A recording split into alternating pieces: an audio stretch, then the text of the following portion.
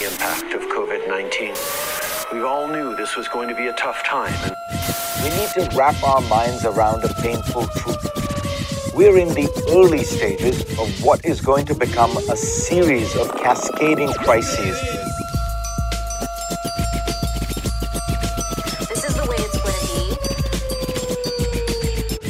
be. Getting back to the extraordinarily successful country and economy that we've had, that we've built over so many generations.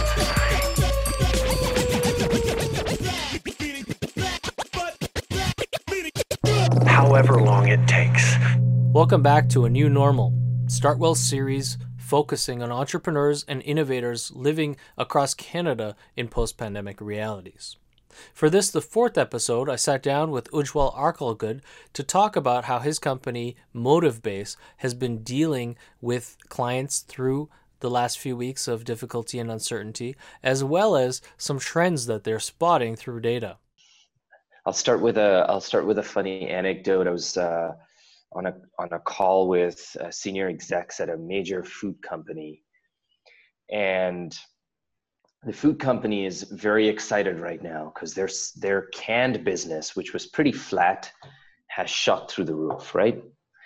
And they're getting all this short-term data that says, oh yeah, people have lost faith in fresh produce, fresh food, everybody's scared. And so their mindset is, this is going to carry forward. It may not be as bad, but this is the trend that's going to shape our future. So we need to reinvigorate our canned business, right? And we're studying culture, and our focus is, let's look beyond the obvious things that people are talking about right now. Because when human beings are constrained against their will, they're going to say stuff that is not in line with their own values, their own beliefs.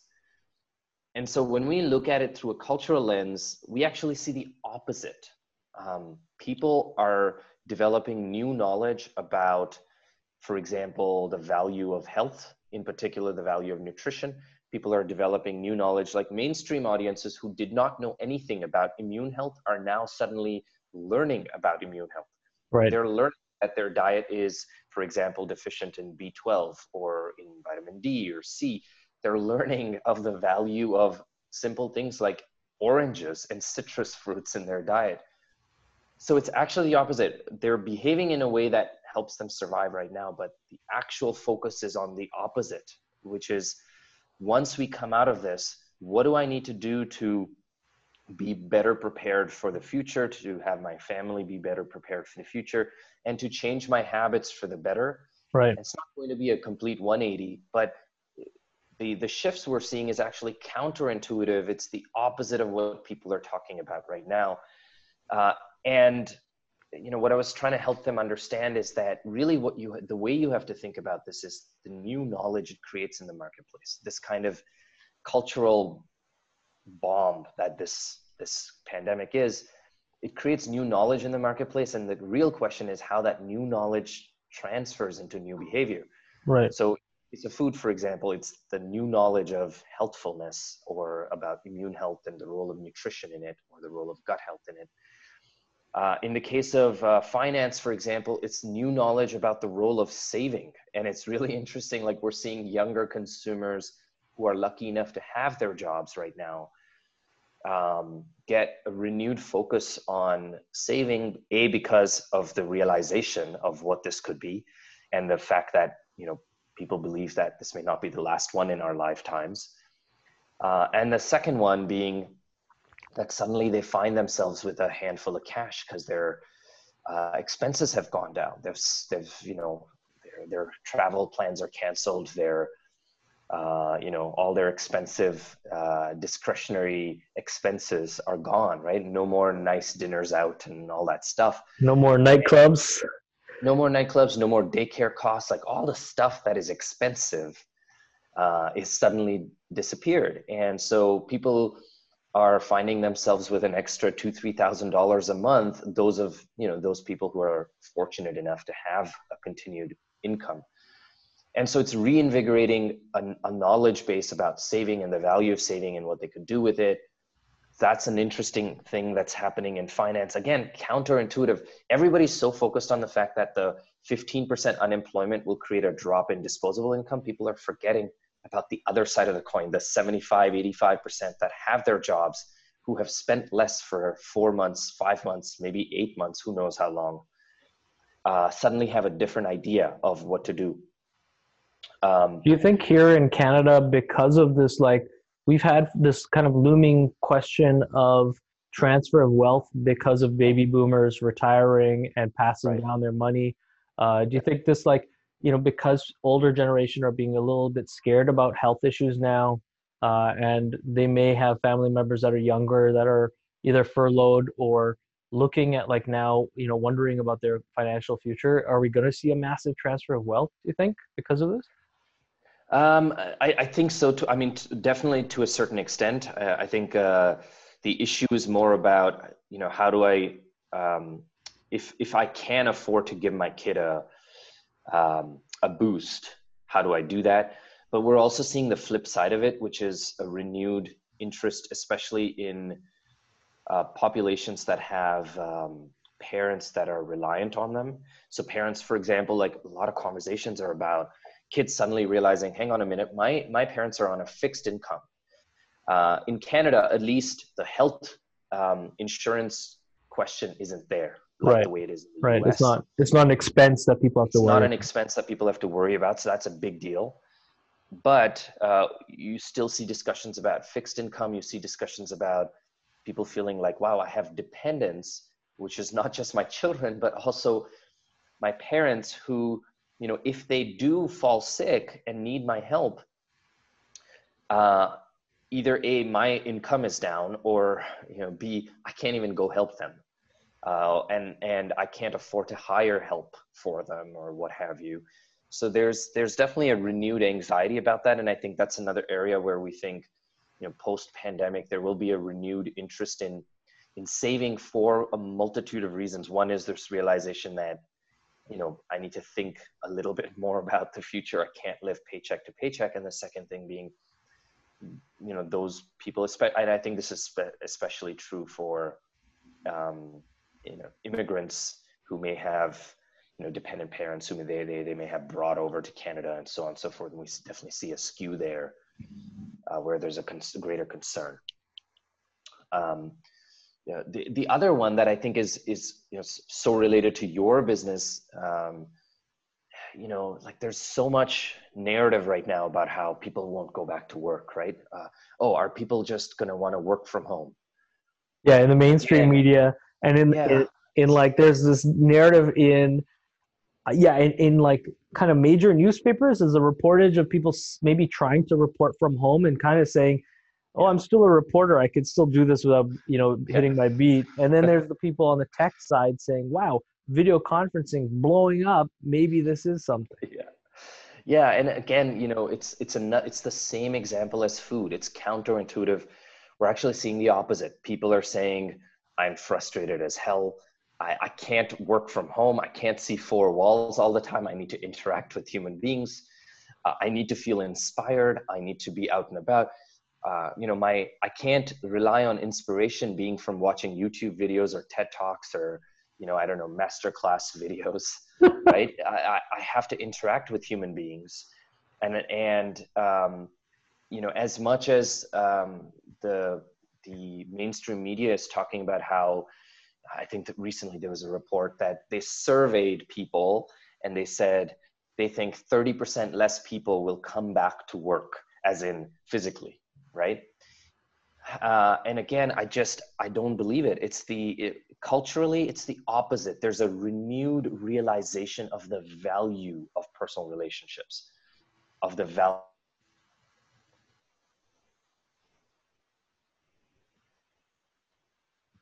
Oh, Ujwal, you seem to disappear a little bit. Can you hear me? I can't hear or see you for a second here. Let's see. Let's see if you come back.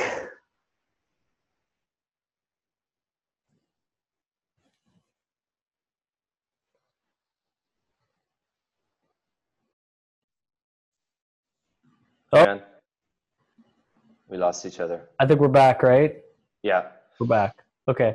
Yeah, that was weird because we were just, throwing stones on the future of video conferencing, and then it all kind of died there. Yeah, I know. Yeah, I mean, ironically, we're Zoom users, but Zoom has been difficult. Meanwhile, all my clients have switched to Microsoft Teams, and it's been awesome. So Oh, we're really? actually Hey? looking at it. Yeah, it's been amazing using it. I mean, it's their accounts, but still, it's been like super smooth and very anti-Microsoft. um, yeah, I was just going to say again, culturally, we're not seeing that culturally. I think the part where you lost me was I was just saying that will people demand more flexibility? Yes, but does it mean people don't want to come into work? No. I think there's a renewed interest in the value of professional and personal relationships. I agree, man. And it's something that I've been hearing as I've been staying in touch with a lot of our members and alumni that have either kind of like left before this COVID bonanza or during in the last few weeks. And, Yeah, a lot of people kind of like have taken a bit longer maybe than us as operators of space to figure out kind of what the return to work looks like and even what the remote working picture looks like. yeah, Personally, of course, coming from open source, I've been working on remote teams since, for over 15 years. right, Um, so I've, for many years, battled with the issues of what it feels like mentally, emotionally to work from home, all the nuances to do with the difficulties of maintaining a lifestyle and a routine at yeah, home, and the problems of connecting with people when you don't want to look at them, and you don't want to hear them, but you want to still communicate through body language and all these things. So, but all that to say that, yeah, I mean, I was pretty early on. I wasn't afraid that this would impact our business in the long run. In fact, I thought the opposite. I think that you're right from what I see in the want for people to not only return to work to be together, but people are, I see it, of course, downtown Toronto. I'm seeing it every day. We see it out of the window here on King Street, just looking at the lineups at Shoppers Drug Mart across the road. The restrictions people feel is incumbent upon them because of societal expectations mandated by not just healthcare officials, but politicians who normally would have no impact on people's day-to-day decisions.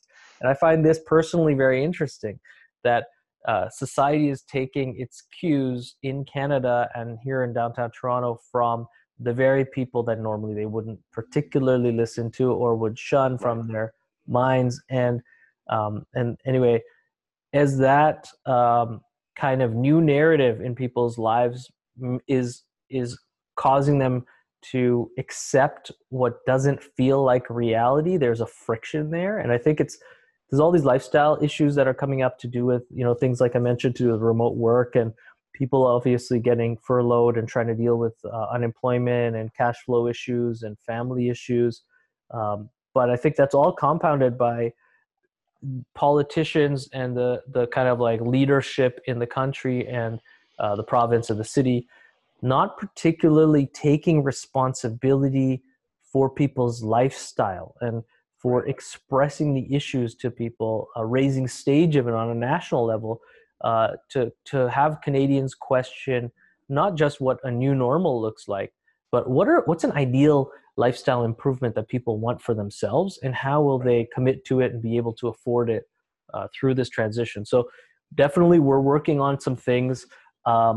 Both in the healthcare industry to look at the future of telemedicine and how it can be like developing a co-working model for telemedicine here on campus right now. And we have doctors doing telemedicine calls here to try and use this downtime to use the space for a different function, Yeah, document it, case study it, and publish it through St. Michael's Hospital and the health network here in Toronto and stuff.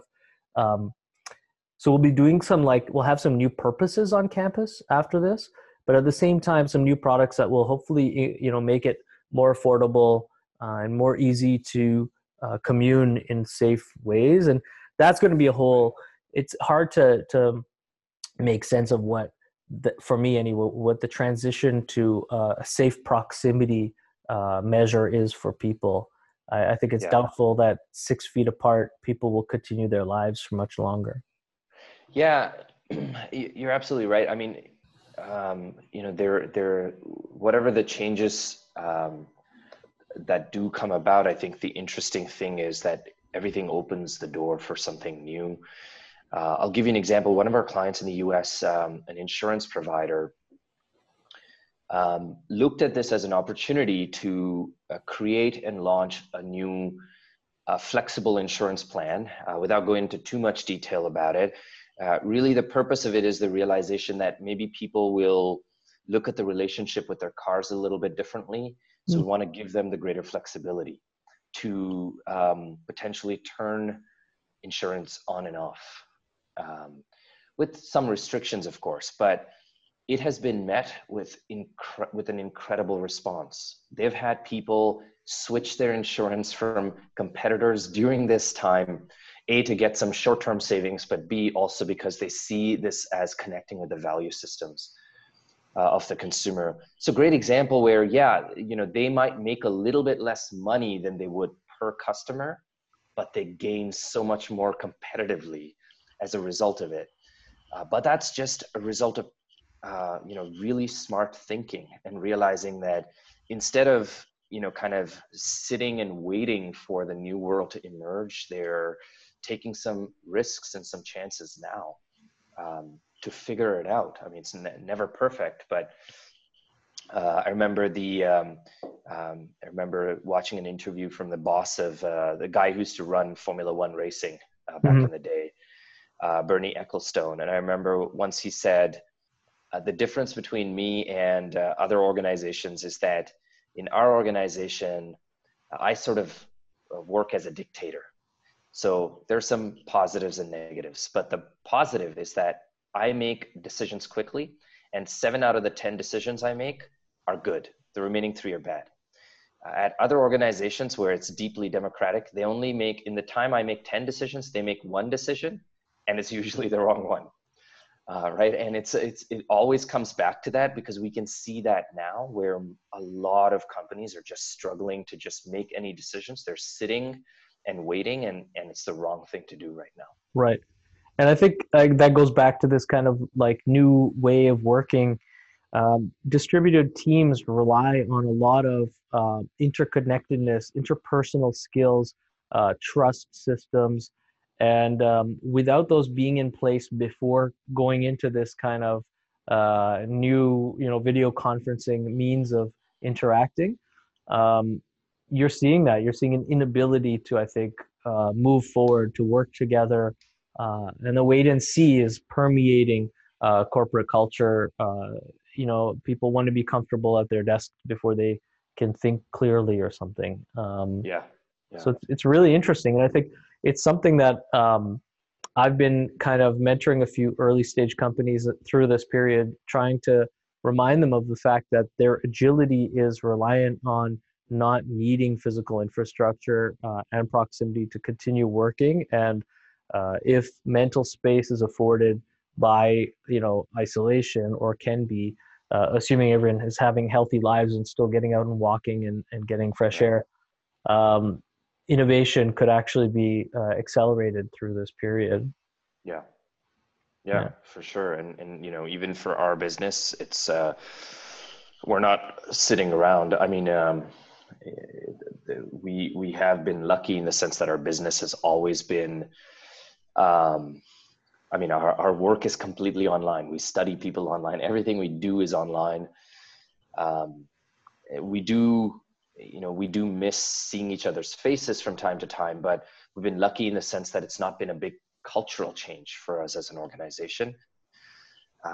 But we are seeing, our clients struggle right now with both the distraction and the fear for making any decisions. And our job really has become, especially in the last couple of weeks, to push people a little bit out of their comfort zone so that they can start to make some calls, make some decisions, right? Doesn't matter if they're wrong, just make some decisions. Just don't hold back, because otherwise you're going to have there's always somebody who will eat your lunch, right?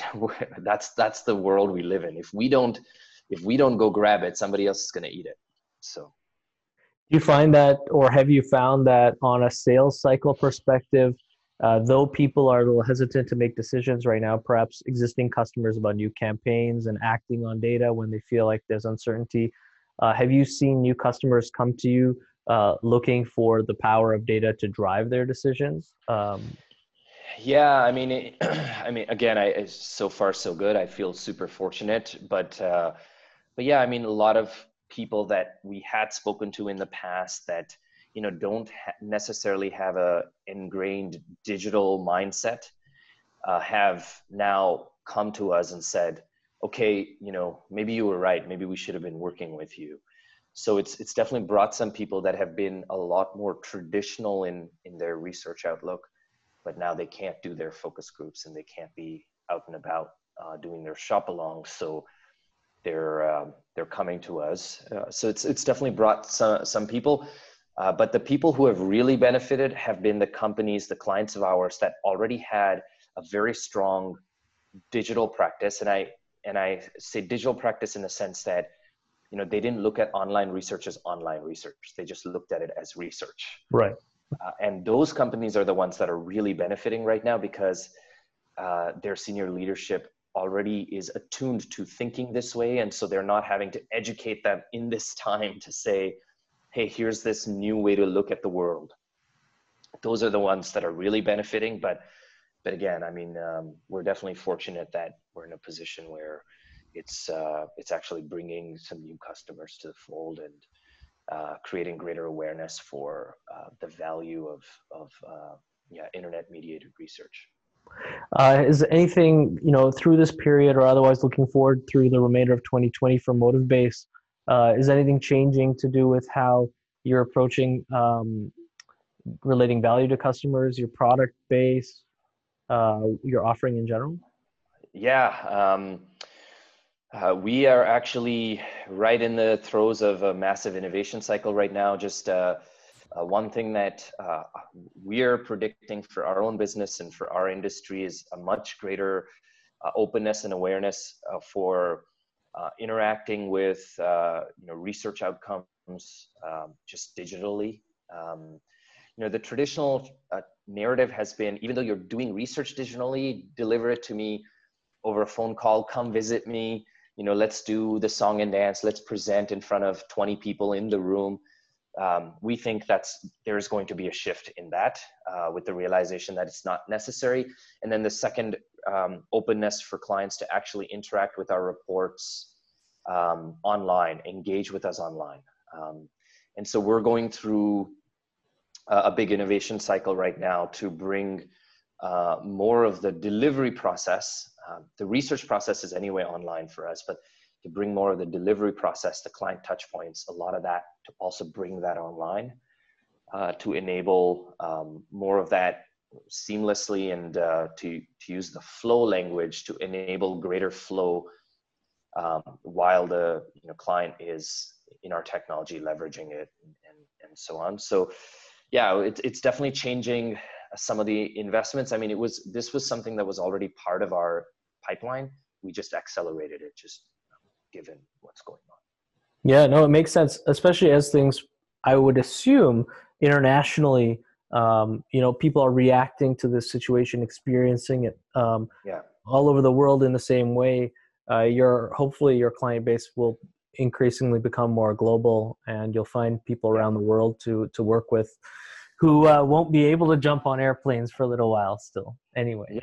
Yeah, for sure. And as somebody with a 2.5-year-old, that definitely makes me happy, because I have to say, like, not traveling, my health is in better shape than it's ever been.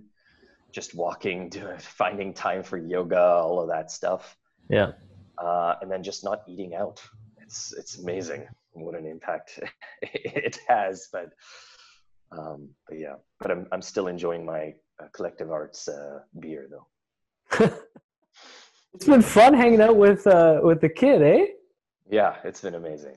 I've been spending more time with Ava. She's like just turned 2, and Yeah. she's running around like crazy and talking so much, and Yeah. just having so much interaction time has been a blessing for sure. Yeah. It's definitely the best. I feel like it's the best age where they say the most hilarious things. And yeah. Yeah. This morning, my daughter said, "Perhaps I will have oatmeal." And I was like, "Perhaps." You're like, you Impressive. fancy. Yeah. Yeah, she may have heard one of us speak that way at some point. That's awesome. The sponges. Nice, man. Well, it's good to hear that you guys are doing well, and you're still kind of doing stuff and observing some interesting trends along the way. What's the picture for the next little while in terms of content publishing? Are you going to be rolling out some insights regularly for people who are not customers to stay tuned to? Yeah, we're doing. I mean, we've done now 3 webinar series, and we're going to keep doing that month over month. We're going to keep updating that. The response has been phenomenal. The last round, it was so overbooked that we didn't even realize, our webinar service kicks out people after 100 attendees. So it's been a lot. So, we've had very positive response, and we're going to try to keep doing that at least for the short term.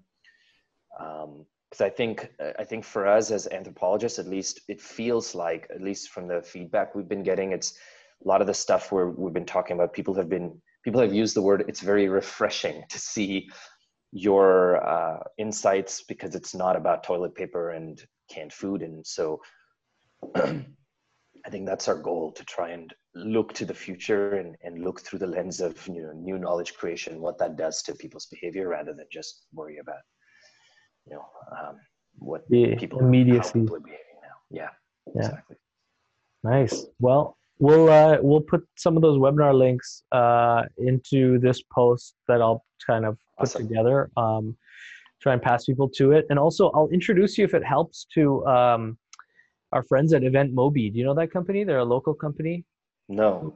They've kind of for a long time had like an event ticketing and then event scheduling suite of software for physical events, and they've taken this time to accelerate development on their digital event platform.